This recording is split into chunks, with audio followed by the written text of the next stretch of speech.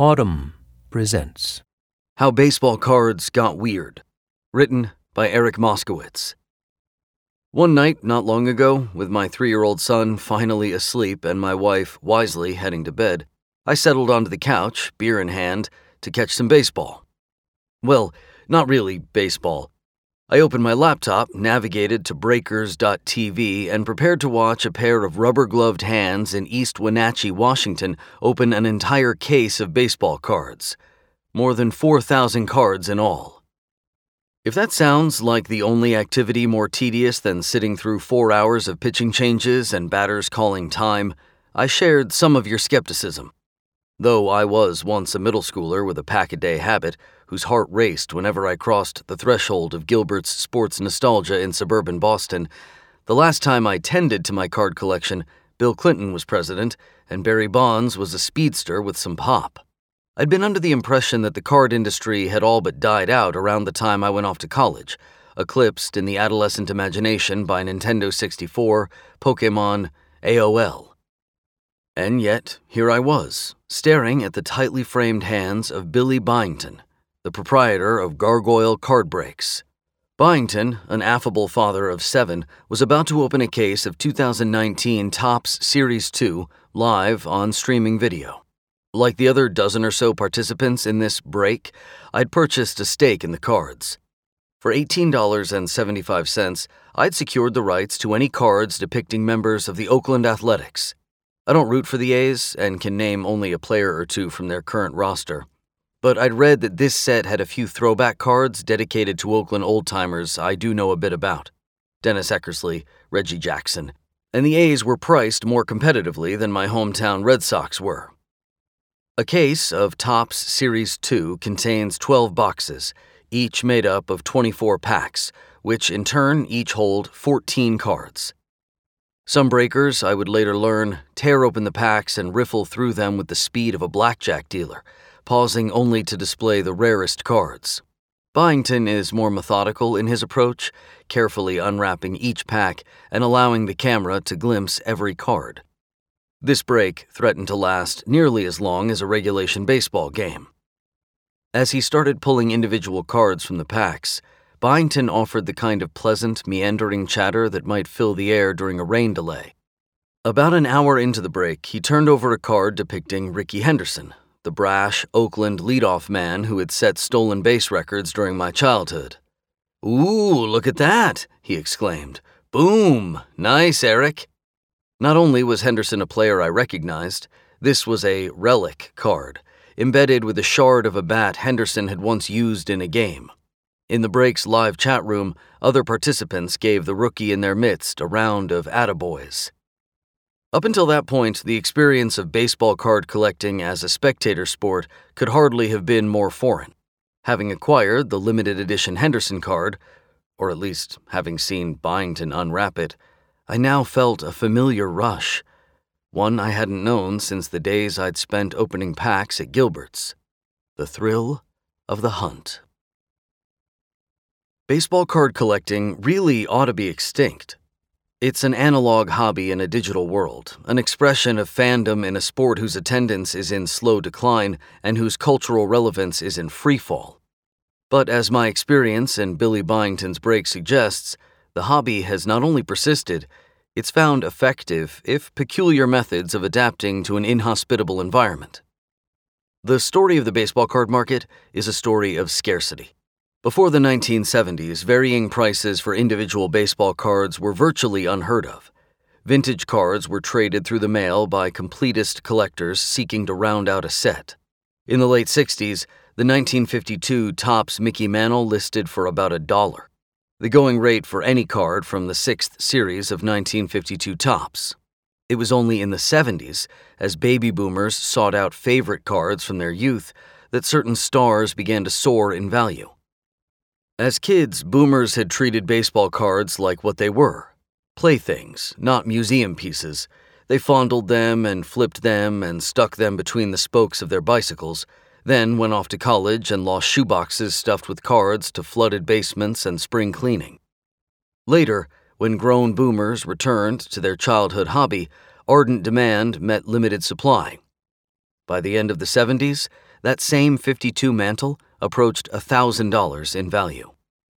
By the 80s, blue-chip cards were outperforming the S&P 500, and collecting had transformed from a sleepy novelty into a billion-dollar industry.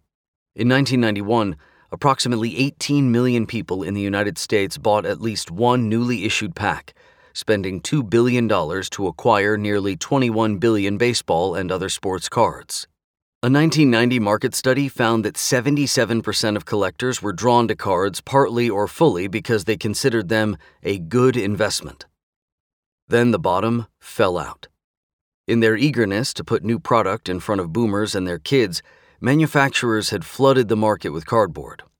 Collectors bought up new cards and squirreled them away. Nothing like the scarcity of the vintage market would attach to those billions of new cards. The card companies realized they'd grown greedy. In 1993, the Wall Street Journal reported that insiders at Topps had sold off massive quantities of shares the prior year, right before the company posted its first quarterly loss in more than a decade. One industry observer told the Journal that oversupply, too many competing sets, large print runs, had choked the goose that laid the golden eggs. The cards of Hall of Famers from the 60s and earlier retained their value, but new product was rendered all but worthless by the late 90s. Yet even as the market was tanking, efforts were afoot to save it. Scarcity, it turned out, could be engineered. The value of a card had always been determined in part by its condition. All 1952 Mickey Mantles were rare. One with sharp corners and crisp printing was rarer still. Throughout the 80s mania, condition had remained in the eye of the beholder. One man's mint was another man's near mint. Late in the boom years, however, a solution to the subjectivity of condition appeared: third-party grading firms. The first was Professional Sports Authenticator, or PSA, which launched in 1991. It offered to play the role of dispassionate arbiter. Card owners could send the company a card, and experts with jeweler's loupes would painstakingly assess its condition, encase it in a tamper-proof plastic slab, and stamp a grade on it. By 1998, PSA was grading 1 million cards a year and had inspired numerous competitors. With standardized assessments of condition in place, cards could be traded on auction sites such as eBay without fear of fakes or frauds. More important, PSA gave the market detailed information about supply. Each time it grades a card, the company logs the grade in a publicly accessible database, which has had a profound effect on pricing. For example, of the approximately 4,000 Pete Rose rookie cards from 1963 that PSA had evaluated as of early August, only one scored PSA's top grade, Gem Mint 10. That card sold for $717,000 in 2016.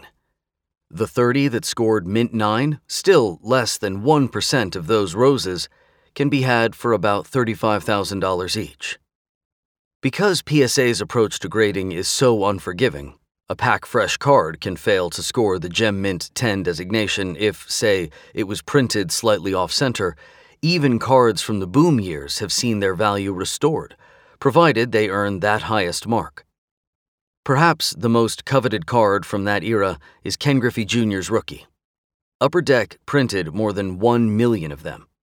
Of the more than 70,000 that have been graded by PSA, however, only about 5% are Gem Mint 10.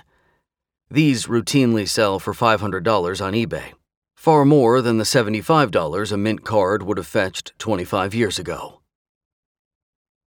Grading returned scarcity to the market, and the card companies that survived the bust took notice. Today, the baseball card business is driven by demand for limited edition cards that are scarce by design. These hit cards typically feature an autograph, a relic, a reflective coating, a die-cut edge, or some combination thereof. Even entry-level $2 packs of Topps tease long-shot cards and carry the sort of warning found on a stock fund prospectus.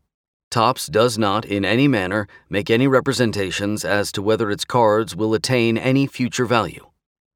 Recognizing collectors' fetish for rookies, card manufacturers have also trained their attention on the stars of tomorrow. Back in 1989, All of the Ken Griffey Jr. rookie cards, from Topps, Upper Deck, Fleer, Donruss, Score, Bowman, and others, could easily fit on a couple of polypropylene pages in a 3-ring binder. Last year, by contrast, the Japanese sensation Shohei Ohtani appeared on at least 2,700 distinct rookie cards manufactured by just 2 companies, Topps and Panini. That might not sound much like scarcity, but nearly all of the variants were produced in limited runs. The more limited, the more valuable the card. The rarest, most coveted Ohtani sold for $184,056 last September, before his rookie season was over, and only 3 months after being pulled from a $170 box of 24 packs of Bowman baseball cards, a popular Topps offering. The most valuable Mike Trout rookie, a one-of-a-kind card printed before he'd ever had a major league at-bat, sold last year for $400,000. The market for the new hit cards has been fueled by a new generation of young buyers. At Manhattan's Midtown Sports Card Show, I met Sharon Chung, half of a 2-woman partnership called Black Jaded Wolf. Chung is a high-end broker-dealer and card-buying consultant with a network of clients around the world. Born in Manila and raised in Queens, Chung collected basketball cards as a fan during the last boom, but came to cards as a profession only after leaving the diamond trade. "I went from one luxury business to another," she told me. The day I met her, she had $1 million worth of inventory listed on eBay.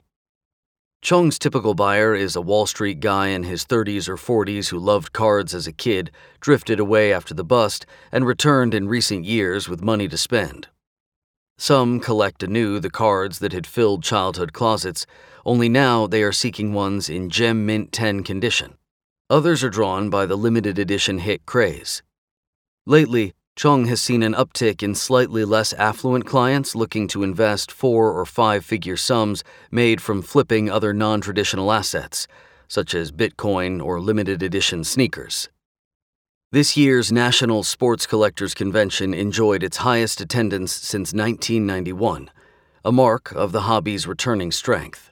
But card shows and card shops like Gilbert's, which once dotted the retail landscape, have all but disappeared. The hobby now competes in an entertainment landscape that includes Twitch, which has turned video gaming into a spectator sport, and DraftKings, a blend of fantasy sports and gambling. The live break borrows elements from both, turning the hunt for high-value cards into a communal online experience, one that even a cranky old collector like myself can enjoy. I'd like to tell you that the Rickey Henderson break was my last, but the truth is I went back for more, and long after the repertorial demands of this article were satisfied. Still, as entertaining as I came to find breaking, it exists on an almost entirely different plane from traditional collecting and quaint notions of fandom. No serious collector buys into a break hoping for a veteran star, let alone a favorite journeyman shortstop. Many breakers don't bother mailing non-hit cards to their customers. The cardboard isn't worth the time and postage. And some participants opt to not even collect their hit cards, trading them back instead for immediate credit toward more breaks, or consigning them to the breaker to be graded and auctioned for cash. Restoring scarcity to the market and bringing the hobby into the digital age have come at a cost. Cards are now so valued for their rarity that collectors treat them more like securities than memorabilia. This year, PWCC, a card consignee that bills itself as the world's largest seller of investment-caliber trading cards, completed construction of a bank-style vault in Oregon, offering 24-hour armed security for your cardboard portfolio, credit lines based on your holdings, and the ability to benefit from Oregon's lack of sales tax by shipping new acquisitions straight to the vault. Safer than a shoebox, but I think I'd miss my cards too much. If you enjoyed this production, find the best long-form articles read aloud in the Autumn app, available now for iPhone.